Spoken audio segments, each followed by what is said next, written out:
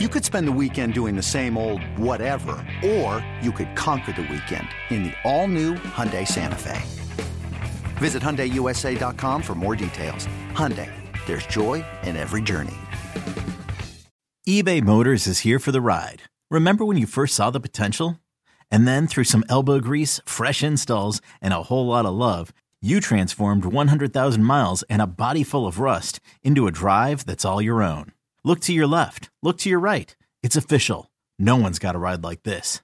There's nothing else that sounds like, feels like, or looks like the set of wheels in your garage.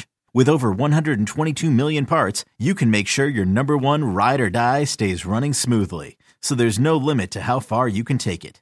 Brake kits, turbochargers, engines, exhaust kits, roof racks, LED headlights, bumpers, whatever your baby needs, eBay Motors has it. And with eBay Guaranteed Fit, it's guaranteed to fit your ride the first time, every time, or your money back. Plus, at these prices, well, you're burning rubber, not cash. Keep your ride or die alive at ebaymotors.com. Eligible items only. Exclusions apply. This episode is brought to you by Progressive Insurance. Whether you love true crime or comedy, celebrity interviews or news, you call the shots on what's in your podcast queue. And guess what? Now you can call them on your auto insurance too with the Name Your Price tool from Progressive. It works just the way it sounds. You tell Progressive how much you want to pay for car insurance, and they'll show you coverage options that fit your budget. Get your quote today at Progressive.com to join the over 28 million drivers who trust Progressive. Progressive Casualty Insurance Company and Affiliates. Price and coverage match limited by state law.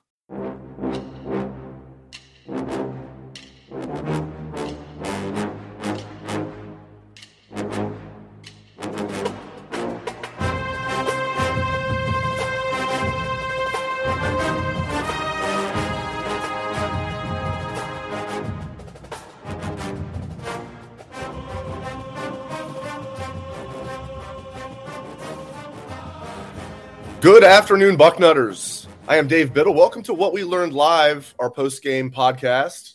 And Texas just took the 19-17 lead over Alabama with 1:29 left. Did they leave too much time on the clock? I'm sure no one's going to join this podcast till this game's over. Maybe some people can multitask. But welcome to What We Learned Live. Buckeyes knocked off Arkansas State 45-12 today. I thought overall I was encouraged by this. I mean, I thought, there were things that happened that, definitely went in Arkansas State's favor. Emeka Egbuka, Buckeyes finally get a punt return for a touchdown for the first time in 8 years. Jalen Marshall was the last to do it in 2014, and it gets called back. 2 penalties on that play on the Buckeyes. Way too many penalties. So I'm going to get into what we learned from my perspective. I got a lot of notes here, as you can see, a lot of notes. So I'm going to go chronological order, and then eventually we'll take questions. So wait till I ask. I mean, you guys can ask questions now, but I might not see them because it might be too far down the list. But eventually we'll take questions. We're also hoping to hear from Steve Hellwagon and Patrick Murphy live from Ohio Stadium after the press conference. And hopefully Texas, even though Quinn Ewers got hurt, 19-17 Texas, 1:29 left on the clock. Bama, 1 timeout. We'll see. All right, let's get to it.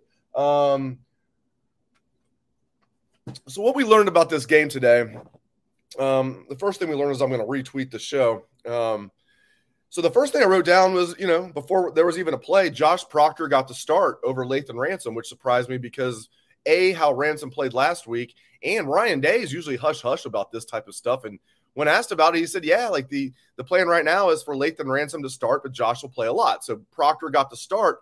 And, what we learned was that both of them played really well. I mean, Proctor was doing what he does. He was laying the wood out there, and I loved it. He didn't miss any tackles as far as I saw. And then, obviously, when Ransom was in there, he played well too. So, love seeing that. Ransom was in there. You're hoping they don't get like a cheap touchdown there at the end, and the backups are in there. But thank goodness they're so deep at safety. Ransom's technically a backup, and he's out there making plays. Just the best player on the field there in the fourth quarter. So, I'm going in chronological order here. I love how the defense started the game out with basically 3 straight 3-and-outs. They had they got a 3-and-out right away, and then they had another 3-and-out, and then the punt that I referred to that Emeka took back for a touchdown. There were 2 penalties, so they got the ball back, but then they stuffed them then, and then They had another 3 and out that actually counted. So basically 3 for 3 for the defense to start the game on 3 and outs. That's fantastic. I love Jim Knowles. Absolutely love everything about him. So, I mean, obviously, Marvin Harrison Jr., we learned that he's a stud. We already knew that. It's just been confirmed. He looks like A.J. Green out there to me. I'm right down to the number 18, 6'4". I'm talking A.J. Green at Georgia and A.J. Green during his prime years with the Bengals. Not that Marvin's that good yet, but, like, that's what he looks like to me out there. And I think he will be that good. I think he's not just going to be, an NFL player. I think he's going to be a really, really good NFL player, a star player. I'm not saying he's going to be as good as his father, who's a Hall of Famer. A.J. Green's not going to be a Hall of Famer. I think mostly because of injuries the last few years. He was headed that path for sure. 6'4", could run after the catch, caught everything, long arms, great hands, ran great routes, smart guy, good guy off the field. He just reminds me so much of A.J. Green, which is funny when his dad is an NFL Hall of Famer. He's like 4 inches taller than his dad. So we learned Marvin Harrison Jr. is a freaking stud. We already knew that because of the Rose Bowl and everything else, that we've talked about, but certainly learned that. I mean, my gosh, what were his final stats? Marvin Harrison Jr.'s final stats: 7 catches, 184 yards, 3 touchdowns. Not too shabby there. We'll take that any day of the week. So, yeah. In fact, I tell you what, I better plug in my computer here. I got, there we go. Get to a little, okay. Yeah, I had enough life on there. Probably could have made it through the show, but might as well plug it in now. Okay, we continue to learn Michael Hall Jr., which is what he wants to be called. He goes by, a lot of us call him Mike Hall, even some of the coaches do, but he wants to be called Michael Hall Jr. So he wants to be called Michael Hall Jr. I'm calling him Michael Hall Jr. Again, he was a stud today, and thank goodness I wrote down here, Mike Hall is hurt. No! Then, woo! After we learned that it was not a serious injury there, hopefully. You never know. I mean, just because he came off and said it wasn't bad is, hopefully that whatever it was, shoulder or whatever, is okay. He's a stud, absolute stud. Tommy Eichenberg's a stud. I like what I saw out of this defense. I know it wasn't perfect, but I like what I saw. Okay, we got to get into this. We learned that Cam Brown, I did the better than sign. Cam Brown's better than Denzel Burke. And, I still am bullish on Denzel Burke, but he had a horrible game today. And he's got to get way better. And you got to wonder if Jordan Hancock was healthy, he didn't play today, if they would have put him in there, because J.K. Johnson's that next guy. I don't think he's ready for that yet. I like J.K. Johnson, tons of speed. Not afraid to throw his nose in there, even though he's a, slight corner. I wouldn't call him a small corner, but, he's still skinny. He's 6 foot, though. He's not a small corner, height-wise or length-wise.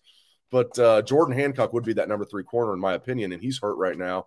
It's nothing long-term from what we're being told. Got hurt during camp and, might have re-injured that. Man, Bama's in field goal range. I figured that Texas scored too soon. Hopefully they missed the field goal. They're not taking it right now. But, so we learned, Cam Brown looked great, though. I know Cam Brown gave up a big play, too. But overall, I loved what I saw to Cam Brown. He's fast. He's physical. How many times we see Cam Brown laying the wood out there as a corner? I love seeing a corner lay the wood out there. So Cam Brown, listen, I think Denzel Burke's going to be fine, but he's got to clean this up. Last week, he gave up a couple of long plays, and they were lucky. We could call them lucky, but he was still beat on the plays. Like both times those receivers had like a step on him. Today, you can't do what he did. Missing tackles, just getting absolutely burned on double moves, just cannot happen. It can't happen against Arkansas State, because if it happens against Arkansas State, it's going to happen against good teams. Although I want to say this, Arkansas State, I give them credit. Butch Jones, I don't think he's a great head coach or anything, but give them credit. I think this was not like a pushover game. I bet you Arkansas State could beat Hawaii, who Michigan's playing tonight, maybe even Colorado State, who they played last week. This is the easiest game on Ohio State's schedule. And, what's the young man's name that looks really good for them?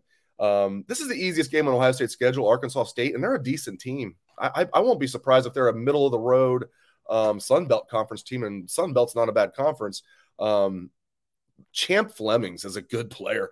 The kid that was at Oregon State for 4 years and transferred to Arkansas State, finished with, 7 catches, 122 yards, and a touchdown. Also had some rushing yards. That kid's 5'6". They list him at 155. He looks a little thicker than that. He's also tough. He's super fast. So give them credit. they're a little better, I think, than people thought. But overall, I was encouraged by this Ohio State team. What else did we learn about this? We learned C.J. Stroud played like a Heisman quarterback today. Did he play perfect? No. There was even one time I've been wanting him to run the ball that he did. It didn't work out, and I hated that he took. I want him to run the ball when he doesn't think he's going to get hit. Credit to him, though. That stuff, that builds character. But he looked like a Heisman quarterback out there today. Yeah, Arkansas State, well, I think their offense is going to be decent, relatively speaking. Their defense is not good at all. But still, some of those passes he was making were just completely on point. I mean, a couple of them to Marvin Harrison Jr. for touchdowns. One that was not a touchdown early in the game was perfectly thrown to Marvin Harrison Jr. There are many others. I mean, the touchdown, as you know, that's the one we're all going to refer to, is perfect pass and a perfect catch by Marvin Harrison Jr. there in the corner of the end zone, front corner of the end zone. You can't throw that ball any better, and you can't catch the ball any better. And it was great coverage by the corner. You can't fault them at all. I can't lose my trusty notes here. You guys see? I mean, I don't mess around during the game. I mean, these are notes. Yeah, front and back. I almost needed a third page. And we're going to get into this is chronological order for the most part. We're going to get into freshmen and everything else, and eventually I'll take questions. If you're just tuning in, eventually I'm going to take questions. And hopefully we hear from Patrick Murphy and Steve Hellwagon live from the Ohio Stadium. Buckeyes moved to 2-0. Again, I'm encouraged by this game today. Marvin Harrison, what a beast. And I love Emeka Egbuka. I love Xavier Johnson. I know he got that penalty, but I'm sure you guys saw this, or at least most of you. I don't excuse it, but damn it, Bama hit I missed it live. Bama hit the field goal. Of course they did. They better drop They better drop. They were favored by 21. They win by 1, probably. Win by 1 point. And they better drop. They're playing an unranked team. Yeah, on the road, but unranked. Favored by 21. Alabama wins by 1. And they better not just drop one spot. They better drop behind Ohio State, because Ohio State dropped after beating the number 5 team in the nation by 11. You beat number 5 by 11 and you drop. If you beat not ranked Texas by 1, you better drop the 3rd. Ohio State better be 2nd. Probably won't happen. Get ready for Georgia 1, Bama 2, Ohio State 3. Just get ready for it. Because it wasn't like Ohio State won by 100 today. They won by 33, but it's not like Ohio State covered. But still, I still was impressed with the win. They would have covered if not for some weird stuff like that punt return getting called back on Mecca. And, Marvin Harrison Jr. should have had 4 touchdowns. He really should have. I haven't seen anything in the comment section so far. I know we got a bunch. I'm sure some people have already mentioned that. I don't know how you review that and determine that's not a touchdown. I know it was close. It was close on both fronts. Did he catch it and make what they call a football move? Yes, he did. It was as close as possible. But if you look at the replay, there's no doubt about it. I mean, you could say at best 99% sure, 1% he didn't. I mean, that's good enough. Did he cross the goal line before it was knocked out? Yes, he did. It was as close as possible, but he did. You could tell from the replay. And regardless, Ohio State recovered the fumble. If you're going to say he caught it, but it wasn't a touchdown, well, Ohio State recovered the fumble. It should have been Ohio State's ball. That was 4 points lost right there. Anyway, I think Marvin Harrison Jr. will be okay with his 3 touchdowns. Now I love hearing Joshua Perry. My gosh, is that a star on the rise right there, huh? Doing the color commentary today. He did say this was Marvin Harrison Jr.'s coming out party. Part 2, I'll say, because the Rose Bowl is his coming out party. But great to see that, because we talked all offseason. Marvin Harrison Jr. and Emeka Egbuka are going to step right in, and nothing against Garrett Wilson and Chris Olave. There's not going to be a drop-off. Easy to say that, and we're seeing that now, though. We're seeing that. We just need a healthy JSN, and I'm told he could have played today. If this was the Michigan game, he would have played today. It'd probably been effective. It wasn't like he would have played and been out there 20%. I think he's probably I don't know, 80% right now. Sit him out next week against Toledo, get him ready for Wisconsin. All right, let's get in. We talked about the defense a little bit. JT Tuimoloau looks great to me. Looks absolutely great, particularly early in this game. I thought he dominated. And then it was Michael Hall who stepped up after that. I love this D-line. Jack Sawyer played well. Tyleik Williams, played well. Teron Vincent played well early, and then had that penalty when they were going off the field at halftime, and there was a little skirmish there and got benched for a while. But I like that Teron Vincent stepped up as a starter. We needed that, Tyleik Williams and Mike Hall look like the two best D tackles. You needed one of those veterans to really step up.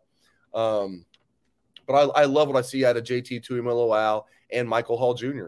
Those look like the two best defensive linemen right now. And Jack Sawyer looks really good to me as well. And Tyleik Williams. This reminds me a lot, and they even better and even deeper than way back in the day when it was, Matt Finkes and Mike Vrabel and Luke Fickell, those guys, playing as freshmen. Fickell was a redshirt freshman. Vrabel and Finkes were true freshmen in 93, and they all played a lot. Fickell started, and then they came back that next year, as second-year guys. They all started, and you're thinking, man, this D-line is not only good right now, it's set up for future. I mean, watch out for this D-line next year, and it's good right now. It's really good. It's great. It's great, and I think they're going to continue to get better. I'm going to get into freshmen later, but I before I move on, because I know people are probably screaming at me right now if I'm talking about the D-line, I don't mention Caden Curry. Caden Curry looked great. Good for him. We're going to get into the freshmen later. Okay, so love the running back combo. We learned that TreVeyon Henderson's a stud and Mayan Williams is a stud. I mean, they have two studs. Absolutely. I won't be surprised if Mayan goes pro after this year. Got another year of Henderson. Hopefully get Pryor back next year. Another guy I'm going to talk about later is Dallin Hayden. He looked good to me. So loved what I saw, that 1-2 punch. But going back to the defense, I mean, Denzel Burke's got to get better. Cam Brown completely outshined him. And I wonder if Jordan Hancock wasn't hurt, if Jordan Hancock would have been in there.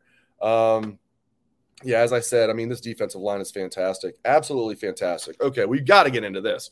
We learned that there were too many damn penalties on Ohio State. I mean, Arkansas State had their share too. Well, my goodness. Ohio State, first of all, instead of it being 14-0 early or whatever it would have been, it would have been 14-0 on Emeka's punt return. They have two penalties. Give the ball back to them. And then what do they do on top of that? They get two more penalties then to give them 30 extra yards to get them down in field goal range. So then they get a cheap field goal when this defense really started the game off, for all intents and purposes, was 3 straight 3-and-outs. Way too many penalties on Ohio State. Way too many. There were too many against Notre Dame. They took it up a notch tonight or today. I'm sure Ryan Day is more upset than any of us. Got to get that cleaned up. Big time. Big time. Way too many penalties on the Buckeyes. I wrote this down right before I came on the air. I don't know if they had one in the last 2 minutes, but I don't think they did. I think they finished 9 penalties for 95 yards. Can't do it. Can't have it. Can't have 9 penalties for 95 yards. Can't do it. 4 times the defense jumped off sides. 4 times. Now, I'm not a big fan of the rule change because it used to be if you jumped off that you got back, it was cool. Now, it would be different if the quarterback, everybody moved. But like now it's this guy jumps off a little bit and you can just kind of the O-tackle can just kind of do something and then it's offsides. I don't like that because for years, what was wrong with the rule? They've already made too many rules that are friendly for the offense. What's wrong with the rule where you jump off sides, but if they don't move, I'm not even talking about the offensive tackle moving a hand up. If they don't move and you get back on, that should not be offsides in my book, but it is, so you better be disciplined. Doesn't matter if you don't agree with the rule. Way too many penalties for Ohio State. Way too many. Ridiculous. So we learned you got to clean that up. Too many penalties last week, although I like that DeJuan Jones didn't have any penalties tonight. He was the one that was the biggest offender last week of that rule. Too many penalties, but not good. Not good at all. Denzel Burke not only was getting beat, but had his share of penalties. Got away with one where he clearly grabbed the guy's, jersey. Should have been pass interference, wasn't, and that was a big play. Well, not a big play, but disappointing, very disappointing. We learned the defense opened up the second half as great as you possibly can. So Ohio State, first of all, just the Buckeyes opened up the second half. So we're all sitting there thinking the same thing at halftime. It's like, of course they're going to win this game. It's 24-9, but it's 24-9 against Arkansas State. 24-9. You're favored by 44 or something. You're up by 15. Come on. 24-9. What do? They come out there and they go 75 yards and 120. And boom, touchdown, 31-9 Buckeyes. Okay. TreVeyon Henderson was great on that drive. Fantastic. Great to see it. I love TreVeyon and Mayan. Best 1-2 punch at running back in the country, in my opinion. Okay. What does the defense do then? The defense gets the ball. What do? So 2 tackles for loss. So that's 3rd and long already. Then a sack from Steel Chambers. So you get 2 tackles for loss, then a sack on the first 3 plays of the second half for the defense. Okay. And then the offense gets the ball back. They get a long touchdown from Emeka Egbuka, 38-9, 4 minutes into the second half. They just came out. Ohio State, you could tell they were pissed off like we all were. Just up 24-9 at halftime. And before you can blink, it's 38-9. This game's over. Then what does the defense do? 38-9. You already know the game's over. Starters are still out there. I wondered if they would take the starters out. I think they left the starters in a little too long today, but whatever. As long as there were no injuries. Mike Hall got hurt. I was thinking, why is he still in there? Hopefully he's not hurt. Seriously, doesn't sound like he is. What does the defense do then? So offense, touchdown, defense, 3 and out with 2 tackles for loss and a sack. Perfect. It's like a pitcher, with the 9-pitch, perfect inning, 3 strikeouts. Offense, another, quick strike touchdown. What's the defense do? Another 3 and out. Perfect start to the second half. Absolutely love it. Then everything's going well. Offense finally has to punt. Denzel Burke. We learned Denzel Burke got burned again.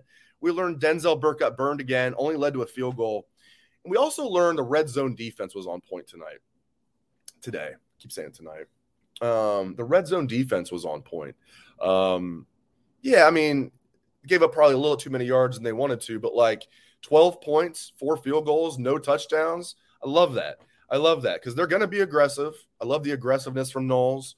They're going to give up big play. If you're an extremely aggressive defense, which they are, they're not kind of aggressive. They're extremely aggressive. And if you are that, you're going to give up your share of big plays. As Knowles has said himself, you just want to limit the amount of big plays, no more than 5. 5 is the absolute limit. Obviously, you want less than that. You start giving up more than 5, and by big plays, he means 20 yards or more, you're in trouble. You're at 5 or less with tackles for loss and sacks. We didn't see turnovers today, but with turnovers and just overall chaos, you're going to be okay, especially with this offense. 5 or less. I think there are less than that. I'll have to go back and look, but whatever. I like what I see out of this defense. Flying around out there, but Denzel Burke's got to be better, but I love the red zone defense. That's huge because they're going to give up some big plays. As long as those big plays are not touchdowns, like we saw against Notre Dame, that first play in the Notre Dame game, the one that got Josh Proctor whiffed on. Steel Chambers chases it down, gets the tackle. They're in the red zone even after they get the penalty on JTT on that same play. And what happens? And the Buckeyes stuff them from there, and they have to kick a field goal. That was a win for Ohio State. Instead of Notre Dame starting the game off with a touchdown, it's a field goal, 3-0. You're not going to beat Ohio State with field goals, not even in a defensive struggle like that. All right, so a couple things that we learned here. Let's talk about the freshman. I mentioned this earlier. I thought Caden Curry looked great, and that didn't surprise me. He was the first one to get his black stripe removed in the spring. He looked great in the spring. The only reason he didn't play any offense or defensive snaps against Notre Dame, he was out there in special teams. So maybe he got one. Maybe he got one defensive snap against Notre Dame. The reason he wasn't out there more, Notre Dame had 49 offensive snaps. I don't think I've seen that in football in a long time. 49 offensive snaps. Ohio State didn't have that many in that same game, but they had 71. So Ohio State, 71 snaps against Notre Dame. Notre Dame only had 49. Caden Curry looks great to me. So that was great to see. He gets in there. He gets a tackle for loss.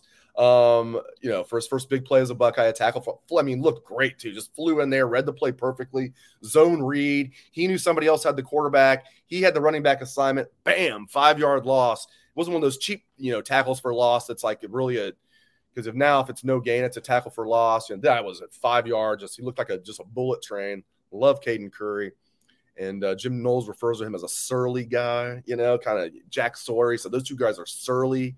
And Knowles says, I love that being a Philly guy. So Caden Curry, love that. And then on the very next play, he gets a solo tackle. How about Caden Curry? And then the other freshman I want to mention, true freshman, Dallin Hayden looked good to me. Looked good getting in there as that third-string running back, looking like a little Michael Wiley out there wearing that number 5. Really liked what I saw at Dallin Hayden catching the football, running the football late. Had about 5 touches. I think had 3 carries and 2 receptions. I'll have to look at the final stats, but I like the burst that I saw out of him, and I like the toughness. There's sometimes it looked like, okay, they might get him tackled here, and he might not get that first down, and he was able to slither through and looked good, Very mature kid. We've got a chance to interview him during camp, which told a lot to me because they don't bring a true freshman third stringer out there unless they believe in him. And at the time, he was a 4th stringer because that was before Evan Pryor got hurt. That said a lot to me. And then we got the chance to sit down with him, and it was like, okay, this kid's mature as heck. It's easy to see why they like him. And his dad was a former NFL player. Dallin Hayden looks good as that third string running back. So good to see that, especially with the unfortunate injury to Evan Pryor, like I said. Some other true freshmen getting their debuts tonight for the Buckeyes. Hero Canoe at D tackle. Love seeing that. Great defensive line class they brought in. We talked about Caden Curry. He at DN. Hero Canoe, the one D tackle in this true freshman class. And then the other two really good DNs, Amari Abor and Kenyatta Jackson, were in there late. That was great seeing them. They look quick. What a great D-line class. I would have preferred a 5-man class with another D tackle in there, but give me this all day with the 3 DNs with Curry and Abor and Jackson, and then Canoe at D tackle. It's too bad they didn't have a great D-line class the previous year. Oh, wait, that might be one of the best D-line classes in Ohio State history with JT Tuimoloau, Jack Sawyer, Michael Hall Jr., and Tyleik Williams. Talk about stacking 2 great D-line classes back to back. Love it, absolutely. All right. Cam Martinez is the other thing I wrote down here. We learned Cam Martinez, if not for Tanner McAllister, knowing this defense almost as well as Jim Knowles himself and being a good player, Cam Martinez would be a starter and they wouldn't miss a beat. We learned Cam Martinez is a really good player. I think we already kind of knew that, but we definitely learned that. All right. What do you guys think? You think we should do some questions? I think we should do some questions. All right. Fire away with any questions for me. Let's start here at the bottom. All right. Fire away with any questions. All right. Let me put my reading glasses on so I can see. All right. Terry from YouTube. I think we needed to give Devin Brown a chance. I was surprised that, Stroud was not out earlier and McCord in earlier, and then Devin Brown didn't get some reps. I'd like to see – I thought for sure he would. Now, I'm sure Ryan Day expected that, but he also didn't expect to be up only 15 points at halftime. It's a 2-score game at halftime, so they went a little later. Brandon on Facebook does not really have a comment. He just says Denzel Burke exclamation marks. Yeah. We all know what you mean. He's got to be way better. He didn't have to be better. He has to be way better than that. Disappointing. When will we see CJ Hicks? Dubba Da Boss from YouTube. I don't know. I thought we'd see him late. He's one of those guys I thought would see late. But I will say this. They only got the second-team linebackers in there late. So Chip Traina made basically his debut. He's been playing all over special teams and looking good. He's the backup to Tommy at the mic. And Tommy played all 49 snaps against Notre Dame at the mic. So 50, including a kneel down. So Chip is that backup there. So he got in there. Cody Simon was playing a lot late. They only played 2 linebackers. I thought we'd see CJ Hicks. Hopefully we see him next week. All right. Question from David on YouTube. Am I concerned about our pass rush and corner play? I'm concerned about Burke. He's got to clean. Now, I do think he's going to be okay long-term because I know what I saw last year.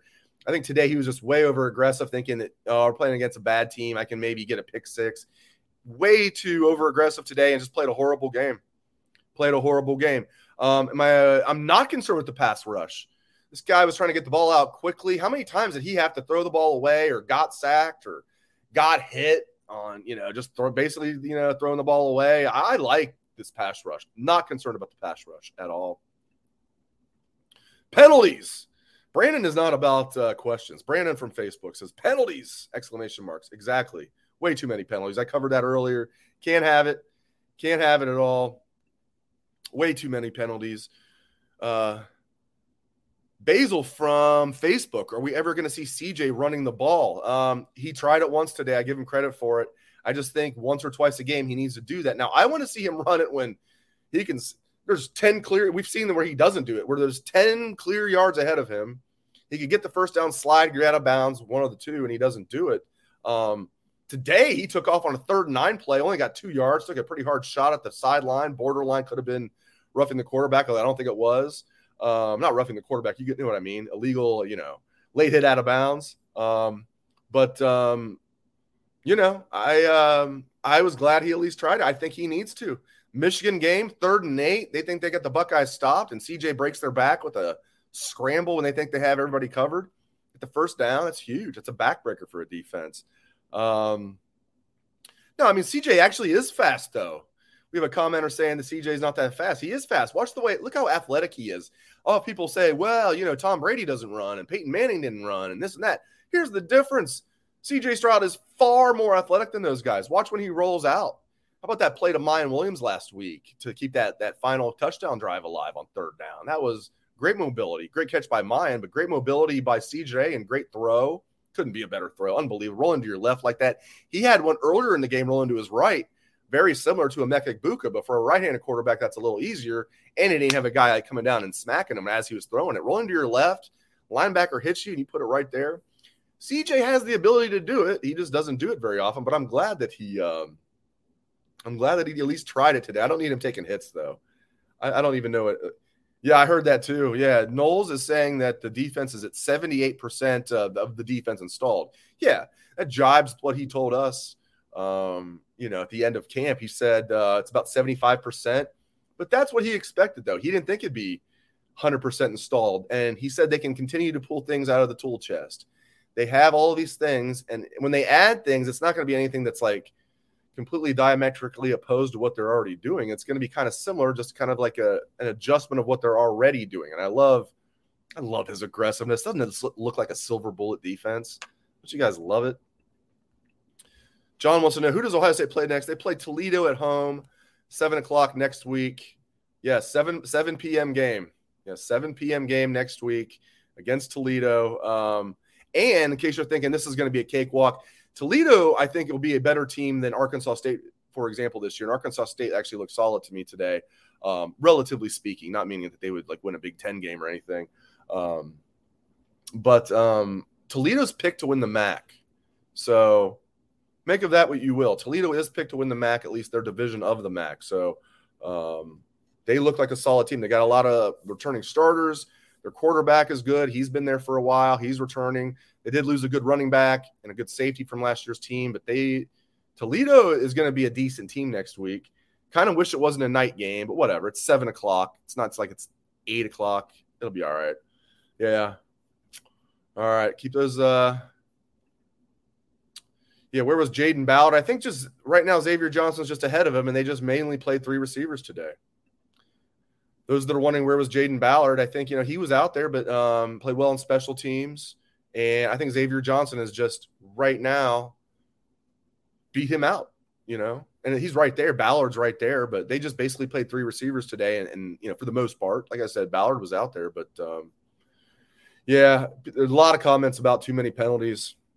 Way too many. I mean, way too many. Absolutely way too many. Some Josh Proctor comments coming in. This is from Richard on Facebook saying Josh Proctor looked good. We have a lot of people saying Josh Proctor looked good. Absolutely agree with that. I thought Lathan Ransom looked good too. I found it interesting that Proctor got the start after what Ryan Day said. So good for Proctor for stepping up. They're going to need both those guys. I wonder if Court Williams is a little banged up. So I expected to see him more. I bet he's banged up if I had to guess. I bet they could play him, but they know they've got 2 bandit safeties that they really like, and they want to make sure Court Williams is healthy for a game like Wisconsin, especially if one of the other 2 guys gets banged up. I think Court Williams is gonna play. A couple more freshmen that I didn't get into. DBs that played late, the 2 DBs, true freshmen, Jair Brown and Kai Stokes. Was good to see them out there. Those are 2 guys I did not mention in my very lengthy game notes here. As you can see, I can almost read my own writing if I have glasses on. All right, let's keep it going. Okay, we have a lot of people saying Denzel Burke is regressing, including Chad from Facebook. It looks like that, but it's 2 games. I mean, I'm still glad he's on the team. He just looked over-aggressive to me today, man. He just looked over-aggressive, like he was thinking, okay, today's my day to have like a pick 6 and another interception. He's got what it takes. We know what we saw last year as a true freshman. You don't come in here at Ohio State and be the first corner to start from day one at true freshman at corner ever, unless you're really good. People might say, what about Sean Springs? Sean Springs was a redshirt freshman in 1994. Somehow he redshirted in 93, even though he he's only here for 4 years anyway. I've joked. I had Sean Springs on a radio show one time and joked with him, like, how in the heck did you redshirt in 1993? He's like, I don't know. He's like, we were deep, but I should have been playing. I'm like, yeah, did they think they were going to get 5 years out of you? I digress. We've never seen a true freshman corner start from day one at Ohio State other than Denzel Burke, and he played well. So I think Tim Walton's going to get the best out of him. But if we continue to see regression, that's both on Denzel Burke and Tim Walton, in my opinion. There's no way that kid should be regressing. So it's got to be, you got to coach him up, and Burke's got to figure out what the heck's going wrong here. So I know what I saw last year. Still can't believe Texas didn't win. I tell you what, though, Alabama was favored by 21, and they went on a last-second field goal by 1 point. They better drop. They should drop to third, but they won't. They'll drop to second. And by the way, we'll see how impressive Georgia's win over Oregon was. I'm not buying Oregon and Bo Nix at all. A rookie head coach. Cristobal might have not been great, but he was a good head. He's a good head coach. Although he didn't look that good today. All right, keep firing away with questions. Hopefully we get to hear from Patrick. The press conference, I'm sure, is going on right now. See if I have any news from Patrick or Steve. I'm sure they're ways away from joining, if at all. Keep those questions firing in there. So many. So many comments about Denzel Burke. He'll be all right. I really believe he'll be all right. You guys know I don't,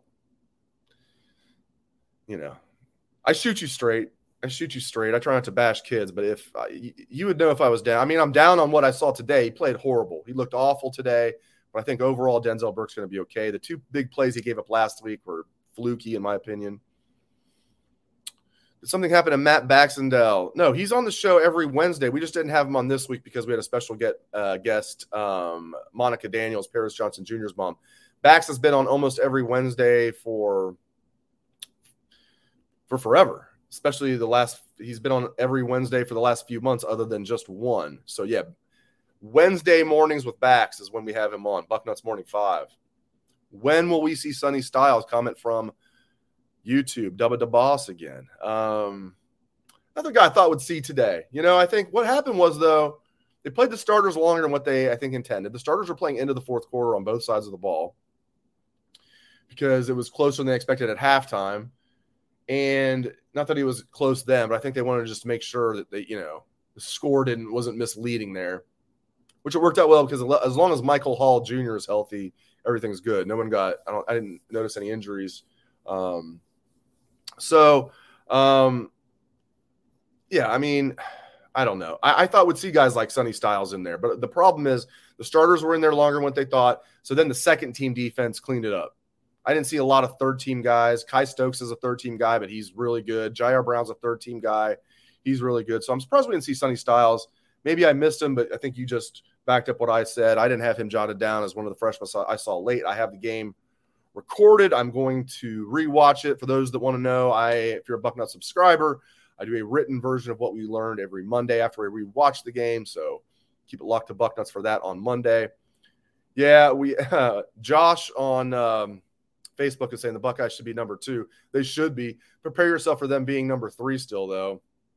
So just prepare yourself for it. It's not like Ohio State covered, but Alabama won by 1 point when they're favored by 21 against an unranked team. And maybe Texas eventually will be ranked. They did look good. Texas's defense looked good.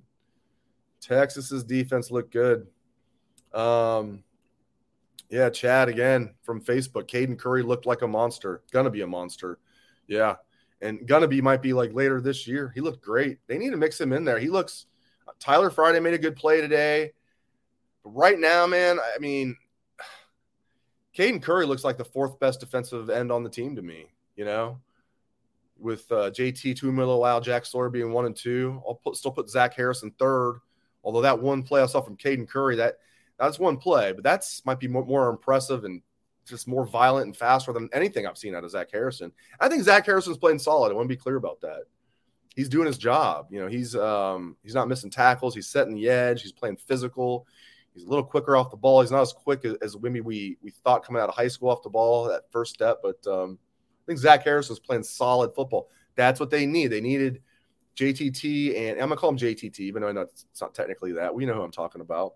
And Sawyer, they need those guys to really step up, and they have, especially JTT. He looks great. And then one of those D tackles to step up as a star, I thought it'd be Tyleik Williams, and Tyleik looks good to me, but Michael Hall Jr. stepped up as that star.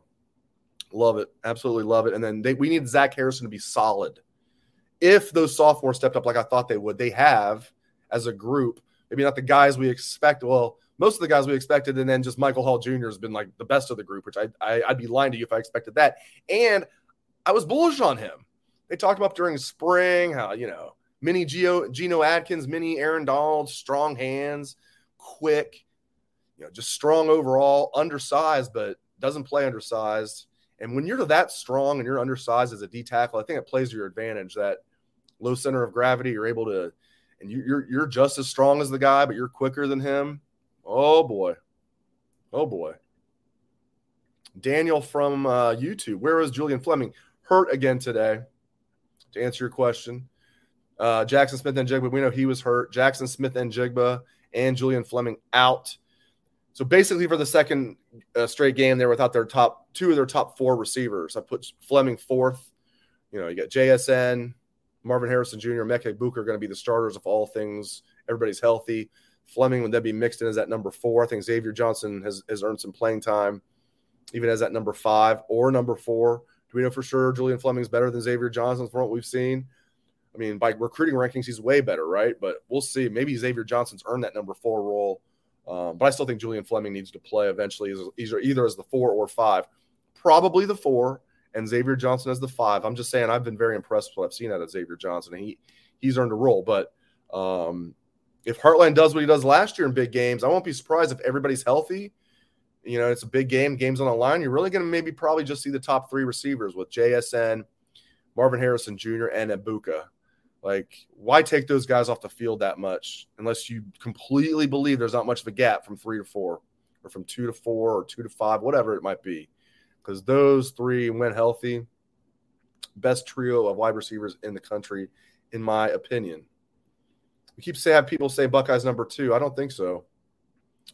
I hope I'm wrong. They should be number 2. They should be. I mean, they got basically penalized for losing to the number 5 team in the country by 11 in a game they dominated in the second half. We'll see. And dominated the total yardage battle against Notre Dame, too. Close to 400 yards for Ohio State, 252 for Notre Dame. And then Alabama wins by 1 point against Texas. Now, it was on the road, but Alabama was favored by 21. They win by 1. Last time I checked, if you're favored by 21 and you win by 1, that's worse than when you're favored by 17 and win by 11. The point spread was already factored in the fact that the game was at Ohio Stadium. We know the game was at Texas. Everybody thought, myself included, that Alabama would just boat race them. They barely won the game. It looked like Texas was going to win the game. Texas looked like the better team for most of the game, which shocks me. Hey, I think long-term that's a good thing. This shows me this Alabama team, they're very good. They might have the best player. They think they do have the best player in the country, in my opinion, Will Anderson. If not for the quarterback being so valuable and C.J. Stroud not being awesome, I think Anderson would be the number 1 pick of the draft. But I think Stroud's going to be the number 1 pick of the draft. But this looks like a really good Alabama team. This doesn't look like a juggernaut Alabama team. So maybe that's a good thing in the long run. We'll see. Unranked Texas. Yeah, unranked Texas. They beat them by 1 point. Alabama, they will drop, but I bet they drop to 2. And Ohio State will stay at 3. Just get ready for it. A lot of nice comments about Cam Martinez. Yeah. As I said earlier, I thought Cam Martinez played really well. Steven from YouTube says, Fleming's going to have to play in bubble wrap. My guy stays hurt. Yeah, I feel bad for the kid, Yeah, ranking doesn't matter now. I agree with that. Mike on Facebook, I agree with you, Mike. Mike on Facebook says, for those just listening to the podcast-only version after the live version is over, Mike on Facebook says, the ranking doesn't matter now. It doesn't. I'm just saying, since they do it, why not do it right? But you're right. It doesn't matter if Ohio State's 2 or 3 right now. It doesn't matter. And then Mike also asks, is there an update on Jordan Hancock? Here's what I've been told. He could have played today. I think what they're going to do is some of these guys that could have played today but were, so-so, they're going to hold them out next week too, in my opinion, and then get them ready for Wisconsin. A very good Wisconsin team that I think is underrated at number 19. They can run the ball.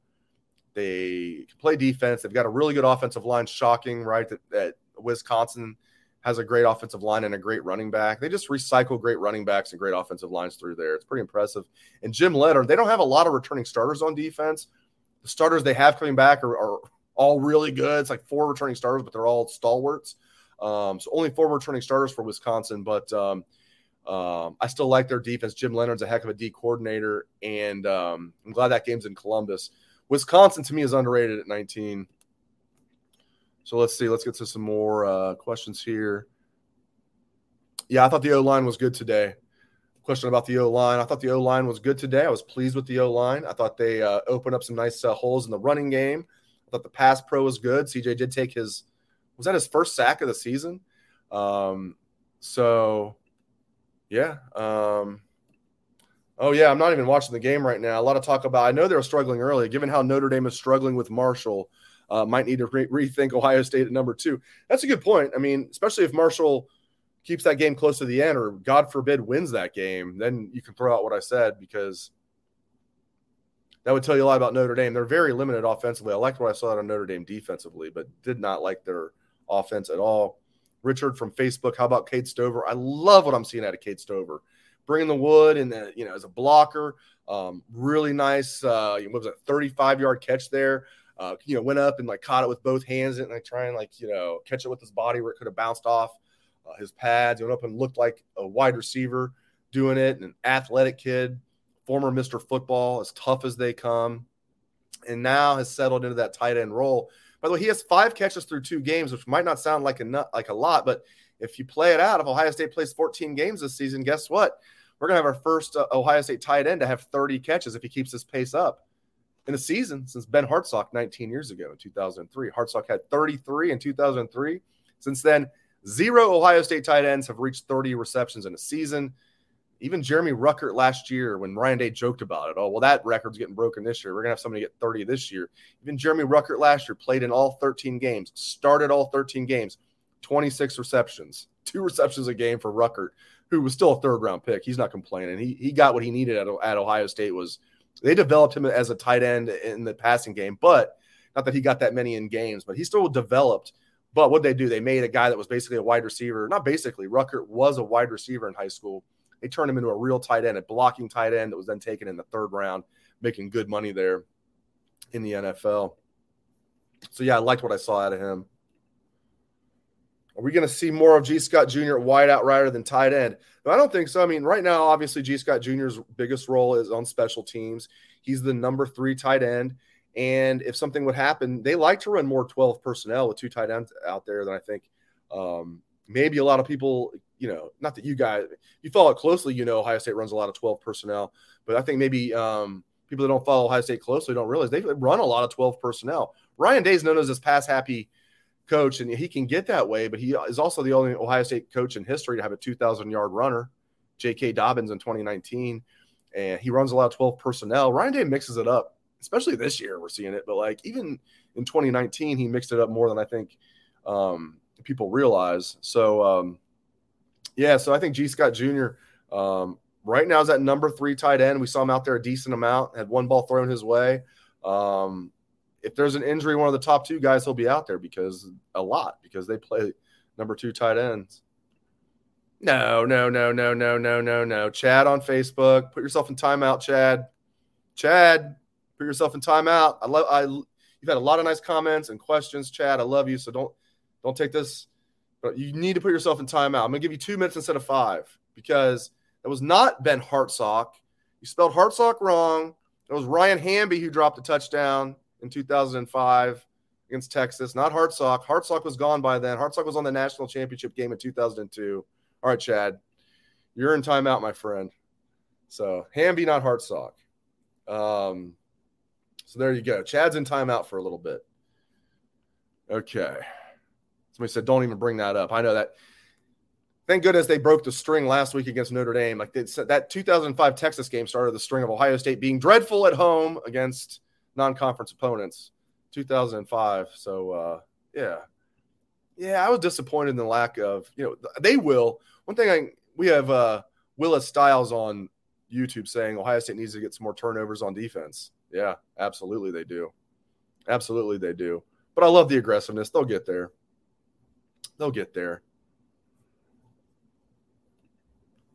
Special teams need to be better. There's no doubt about it. They need to be better. They had the yearly tradition of somebody kicking the ball out of bounds. Hey, there we go.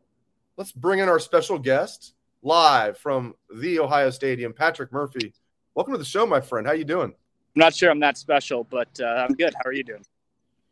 I'm good. What do you think of the game today? I think from an Ohio State fan's perspective, people were disappointed at the 29 or 24-9 halftime score, but I think most people are happy with the way the game ended, of course, how the Buckeyes played. What did you think? How do you think Ohio State played overall today?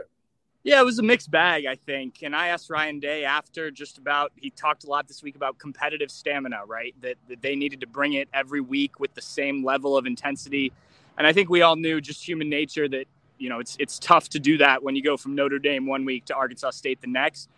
But I think you saw some of that. I don't think it was consistent, but I think that there was good things to build on. I think the passing game obviously got going.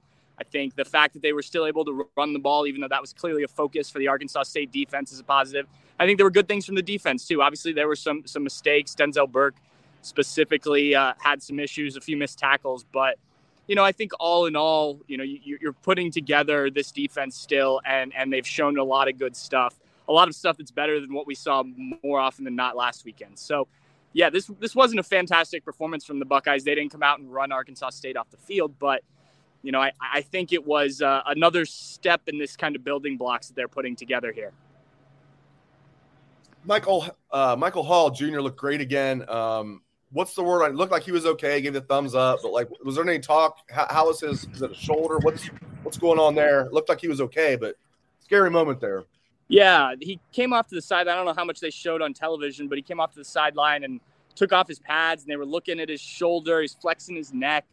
So we weren't sure, but then he put his pads back on and put the jersey back on. Yeah. So that was always obviously a good sign. Ryan Day said afterwards, it doesn't seem to be, I forget exactly how he worded it, but it didn't sound serious. So good news there. I assume if it had been, they would have, either taken him into the tent, taken him into the locker room. They did neither of those things. Obviously, if it's something with a neck, you obviously want to be very careful. And he stayed on the sidelines for the remainder of the game. So I assume that it was one of those, stinger, whatever you want to call it type of thing that, just hurts pretty bad when it first happens. But as you kind of shake it off, obviously with the way he played, the Buckeyes want to make sure he's in there. This is back-to-back really good performances from the man in the middle of the defensive line. So I assume he'll be back next weekend, but Ryan Day, he's not giving up much when it comes to injuries. Yeah, if there's any doubt, I say hold him out. JSN, Fleming. I mean, Toledo's good. Toledo's good in the MAC, at least their division of the MAC by Phil Steele, who's the most accurate. I love Phil Steele. I'm not making fun of him. As he is not afraid to tell you the most accurate all of the last 27 years, all the other preseason magazines. He's not afraid to tell you that. He's right. And he has Toledo as the best team in the MAC. That being said, you can't beat Toledo and beat them profoundly without Michael Hall Jr. You got problems. They're deep on this D-line. I say guys like that, hold them out for Wisconsin. Just my opinion. Hey, I want you to get in a couple of things. What were some main takeaways from the press conference? And I'm sure Ryan Day was asked about penalties. They've got to clean this penalty situation. Way too many penalties. Yeah, second week in a row that this has been an issue. And obviously it's a little different when you're playing Notre Dame. Things get heated and whatnot. There were a couple silly penalties in that game. But, yeah, the ones today were not good. You can't be given first downs to a team when you're about to let them off the hook or let them off the field. You have a punt return touchdown that, this isn't like Ohio State has punt return touchdowns all the time. And then you get a penalty on that one. Yeah, Ryan Day said that's certainly one of the things, probably the primary thing that has to get cleaned up. It didn't cost them last week. It obviously wasn't going to cost them today, but down the road, if you're a penalized team, we've seen it with good teams in the past, that can be the difference between winning or losing in a big game. That's certainly a major issue. And, I think when you look at the different kinds of penalties too, that there's just a lack of discipline with some of them. And that has to get fixed for sure. And I'm sure it will, especially on the defensive side. I can't imagine a guy like Jim Knowles putting up with that for very long. We've seen him, he's pulling guys out of games for less. So if penalties continue to be a thing, that may be something that changes who's in the game as frequently. Question from YouTube, Yakov 22. How was the crowd today, Patrick? Did not seem too loud on TV, he says. Yeah, it wasn't. I mean, look. It's Arkansas State at a noon game. 20-some minutes before kickoff, I was standing right over here in front of the student section. We're watching guys warm up, and I was standing next to another reporter, and there was hardly anyone in that south end zone where the students usually are. I think this is one of those days, if you're a student, the people who really love Buckeye football come, but it wasn't a game that was high on most people's list. I can't blame them for that. This was supposed to be 44.5-point favorites. It is what it is. The atmosphere wasn't crazy. It did get loud in here at times. There were some third downs, especially in that first half when things were a little, iffy. There, still 100,000 people at the game. So, when it got loud, it got loud. But yeah, it was nowhere near the atmosphere of last week, and I didn't expect it to be. So there's been a lot of talk on the show. Let's preface this, as we've already talked about. It doesn't matter if Ohio State is number 2 or number 3 in the polls this coming week. It really does not matter at all. But it's fun to talk about. And Ohio State dropped after beating the number 5 team in the country by 11 points when they were favored by 17. Alabama today beat an unranked team that they were favored by 21 over by 1 point on a last-second field goal. So you would think Alabama's going to drop to 3, right? I've been warning people. A lot of people are saying Ohio State's going to be number 2, no doubt about it. I've been warning people. I think I agree with them. Ohio State should move up to number 2. Alabama should drop to 3. I'm warning my friends out there. I bet you what's going to happen is Alabama will drop from 1 to 2 and Ohio State will stay at 3. Because Ohio State didn't cover either. Although Alabama should drop to 3 in my opinion. They did not look good today at all. No, they did not. I had the game on the iPad in there, and they did not look good.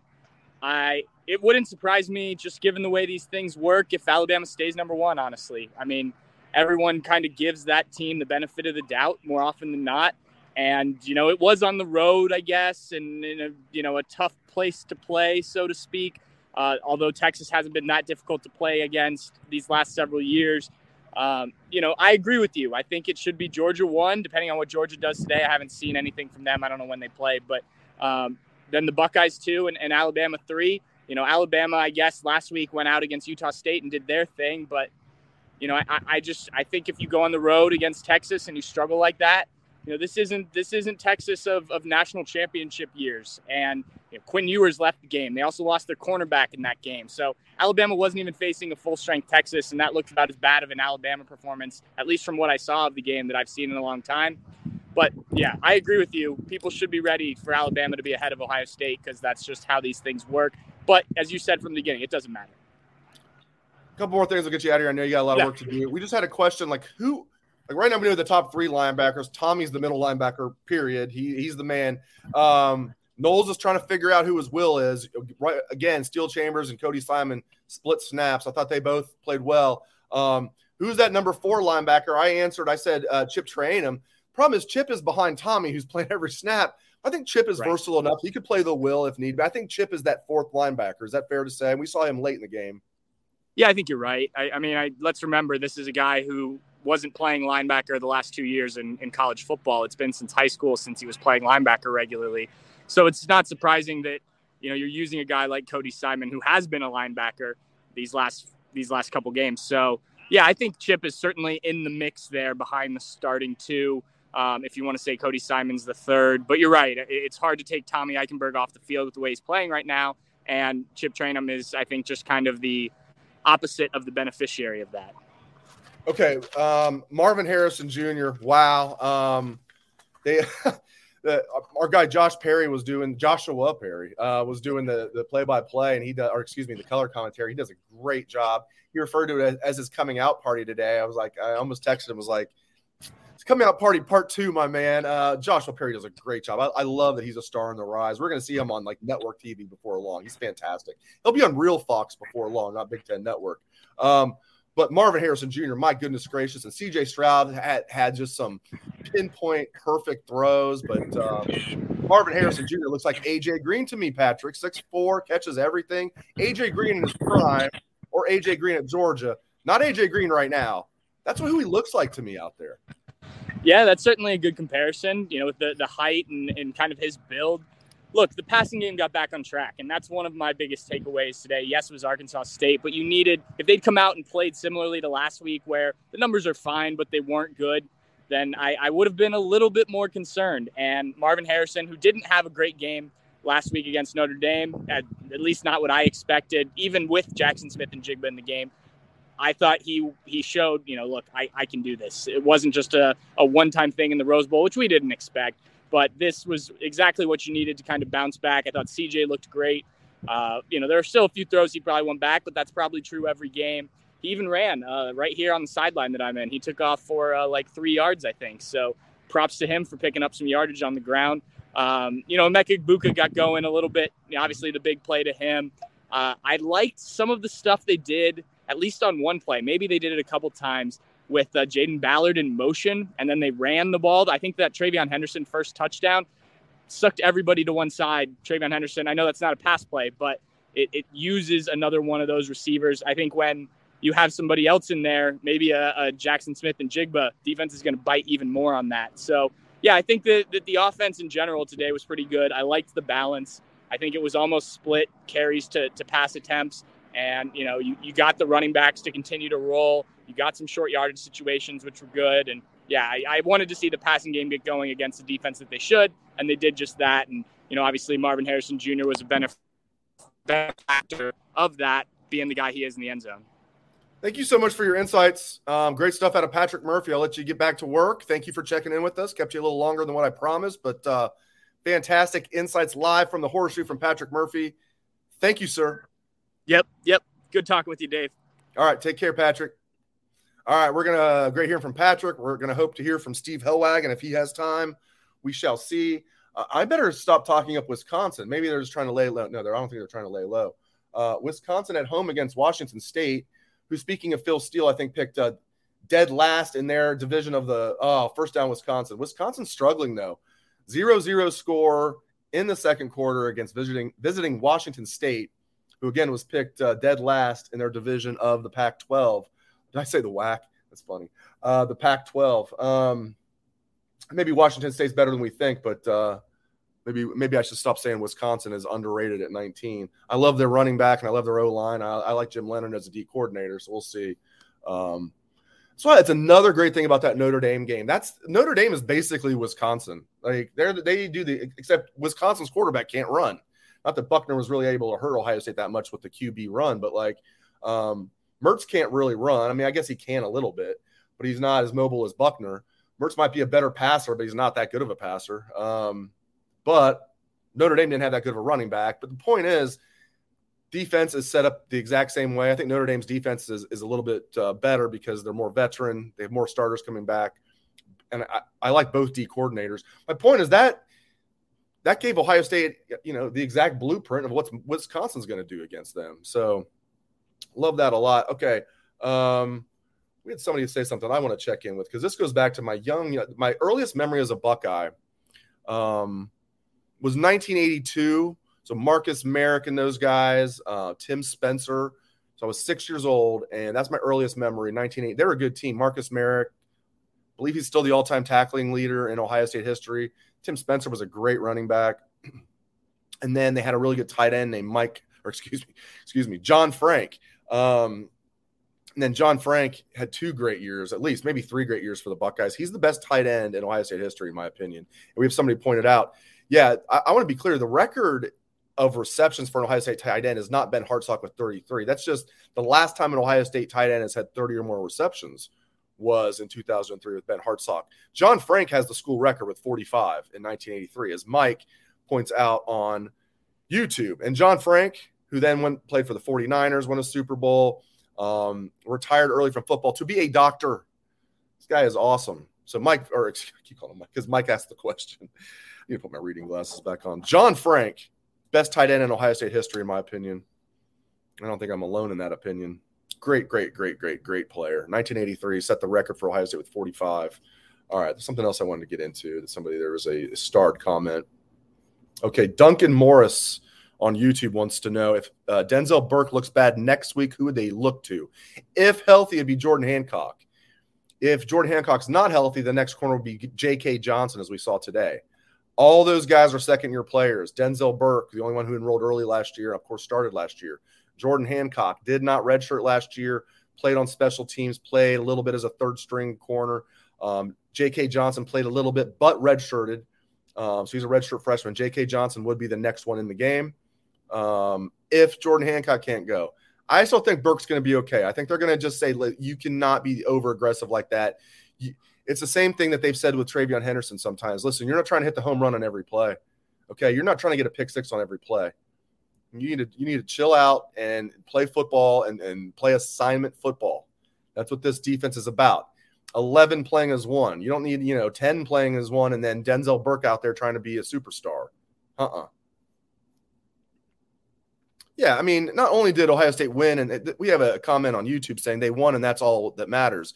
I agree with that, but I also think they looked good. Like, I know they didn't cover the spread, but, like, they looked good. I thought there were some fluky things early, like the punt return getting called back and then 2 more penalties on top of that, to get, like, them a cheap field goal instead of it being 14-0 at 7-3. It's like, okay, whatever. What did you guys think? I mean, look at the total yardage, final. I mean, Ohio State just dominated this game. It just was disappointing that they were only up 24-9 at halftime.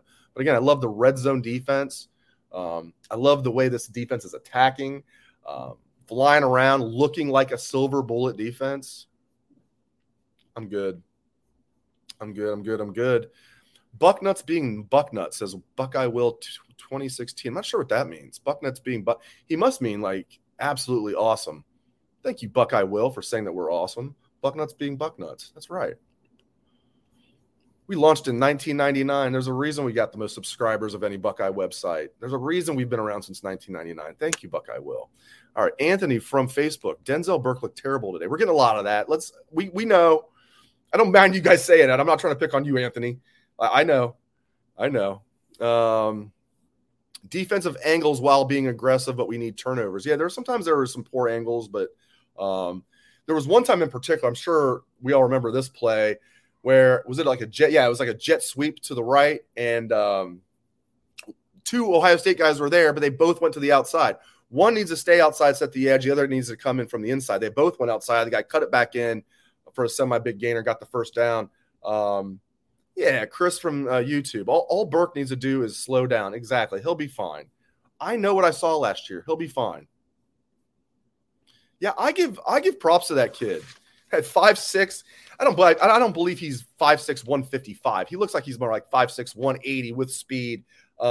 Champ Flemings, yes, second straight game with over 100 yards and a touchdown for that kid. Played at Oregon State for 4 years. That's a good get for Arkansas State. He looked good to me. He was tough. He would run up the middle and get up talking. I like that kid. I'd take him on my team anytime. That kid played well. Tip your cap. Yeah, okay, we have some questions about – not questions. A lot of Caden Curry shout-outs. Yeah, I mentioned this earlier. Caden Curry was the true freshman that jumped out to me today the most. Dallin Hayden wins the silver medal there. Curry gets the gold. I think he needs to be in the mix. Tyler Friday does, I know they love him, battled his way back. I think right now Curry looks better than Friday and Javonte Jean-Baptiste to me. He right now should be on the 2 deep as that number 4 defensive end. Oh, yeah, there we go. Steve Hellwagon live from the Horseshoe. Look at this. Oh, from the camera. Well, you guys are getting a look in the bowels of the Ohio State. Steve Hellwagon, how are you doing? I'm doing good. I'm just walking out of the photo area here for a second. Under the south stands, for those that yes, don't know. And under the locker room. Yeah. Well, not under the locker room. Under the south stands. Yes. I'll do this out here in the stadium since it's such a nice day. So your main takeaways, obviously, 24-9 at halftime wasn't great, but I still thought Ohio State was playing well, and then they dominate the second half. Your overall takeaways from this game, Steve. Yeah, business-like game is what I would say. Were there some penalties? Yes, I think Coach Day was very unhappy with 9 penalties for 85 yards, something like that. In inopportune times as well. And I think just people who didn't have the proper awareness of time and score, some of the penalties. And obviously Burke's got to get some things cleaned up in coverage. He did not have a very good day today. I did not believe, but you're going to have that. I think Arkansas State had some players, which we told, I went over to our friend Bill Conley there late in the first half when it was kind of slogging along. And I said, we tried to tell you, anybody who'd listen, the old John Cooper refrain that Arkansas State's got a fine ball team. So, their quarterback did play 2 years at Florida State, has a ton of experience, over 7,000 yards now passing in his college career. And, he led them between the 20s up and down pretty good. And yet great job by the defense in the red zone to slam the door, force the field goals, get off the field. They got 12 points. I can live with that. I don't have a big issue with that. And I honestly thought, I predicted 13 for them just because I thought they were going to make a couple plays here and there. And that's basically how it turned out. So I think good day for the passing game. I thought there were a lot of positives there. Marvin Harrison, just a monster day. And same with Emeka Egbuka. He had a huge day as well. So great to see those two guys are living up to what we thought they might be. And I don't know, Dave, 45-12 in 100 years, people are going to remember that Ohio State beat Arkansas State on this day here in 2022, and it's just one game out of 12 in the regular season, and it's on to the next one. Toledo, is there plenty to coach this team up about? Certainly.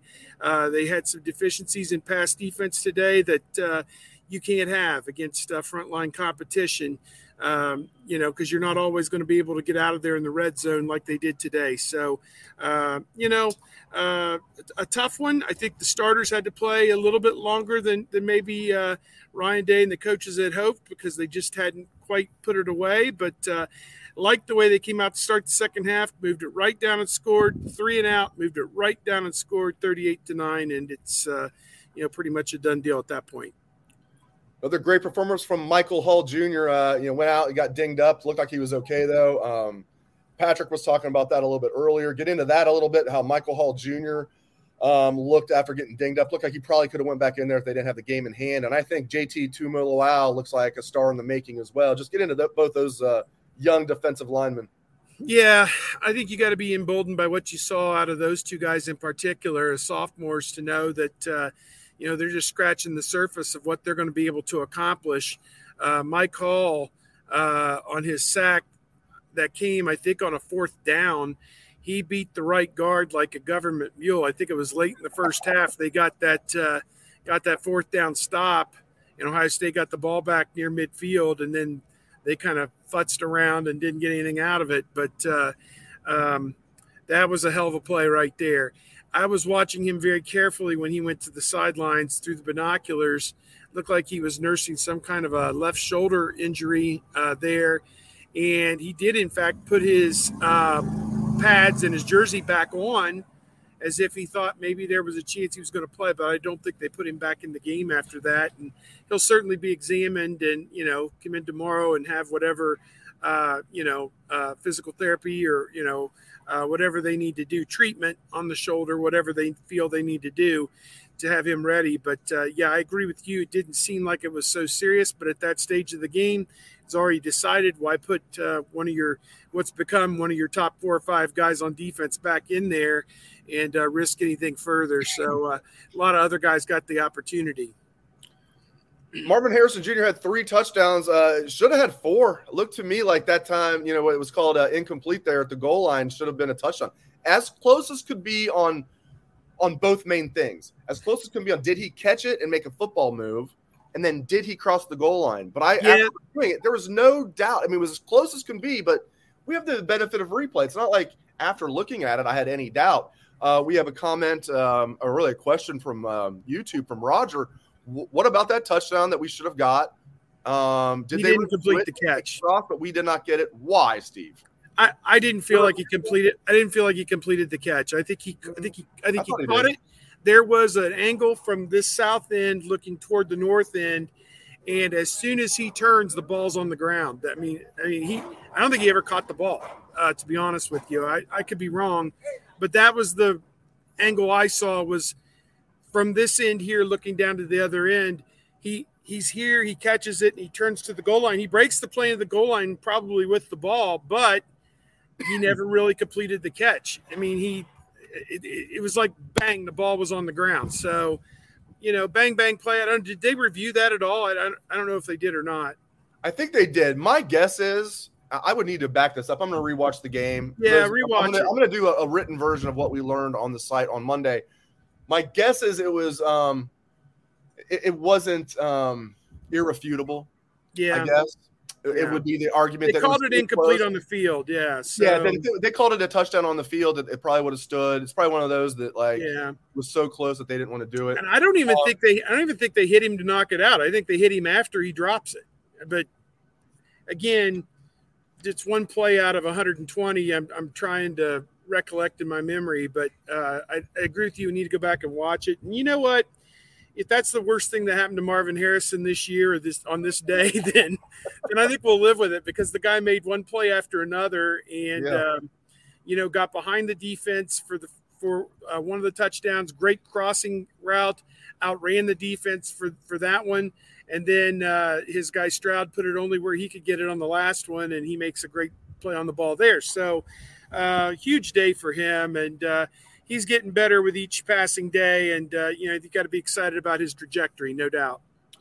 All right, so too many penalties today. You hit on that. Denzel Burke. Now, was this a case, Steve, where this is a kid that's really good that was just had a terrible game and was being way too aggressive, which is my stance, or is this reason to be concerned? Well, it's probably different things on different plays. It seemed to me he was getting a little too physical with his coverage, and he needs to get back to basics on, moving his feet, proper positioning of the hands, et cetera, finding the ball, et cetera, because his timing just seems to be just a little bit off right now with what he can do and when he can do it. I mean, when they threw the flags, I was like, no doubt, that's pass interference. And then he had another pass interference, and the guy came down with the ball anyway. He got away with one. He got away with one where he grabbed the jersey. We have Jason on Facebook saying he got away with one where he tugged the guy's jersey going on a crossing route. Yeah, go ahead. Yeah. He just needs to, they're asking him to play a lot of plays because they don't have a lot of corners right now. We did see 4 J.K. Johnson get in the game eventually, which was good. His first prolonged playing time in a game on defense. So that to me was a positive. I mean, he was in there in the second quarter. So that was good. And gave Burke maybe a chance to get a drink of water and get, they had a really good year one time when they rotated, what was it, Lattimore and Ward and Sheffield or something. Conley. So, Conley, whoever it was. So maybe it was Sheffield. Yeah, Sheffield was the third one, whatever year I'm talking about. I think you're right, yeah. So maybe they need to develop a third guy so that he's not out there 54 plays out of 54 plays. And it's hard to be perfect. I mean, and they had good players. The guy Flemings, is a former Oregon State player, never really a big time receiver there, but he had a big game last week, granted against Grambling, and he made a few plays here today. So, you're going to see better players as you go along. And to me, this is a build. It's last week was great. They're never going to get credit for what they did. I don't know what the Notre Dame score is right now. It was 6-0 in the second quarter. They were trailing, but we're going to find out if that was a good team or a 6-6 Notre Dame team that they played. I don't know, but any rate, to me, a lot of good building blocks today. A lot of good things they can teach off of, and got to get cleaner in a lot of aspects coming out of this game, in my opinion. Last thing, I know you got to get out of here. Get into the O-line in this running game. I love the 1-2 punch with Travion Henderson and Mayan Williams. It was fun seeing Dallin Hayden late too, but really that 1-2 punch, as good as I've seen at Ohio State, and I don't say that lightly. And I like what I'm seeing out of this O-line. Yeah, I agree.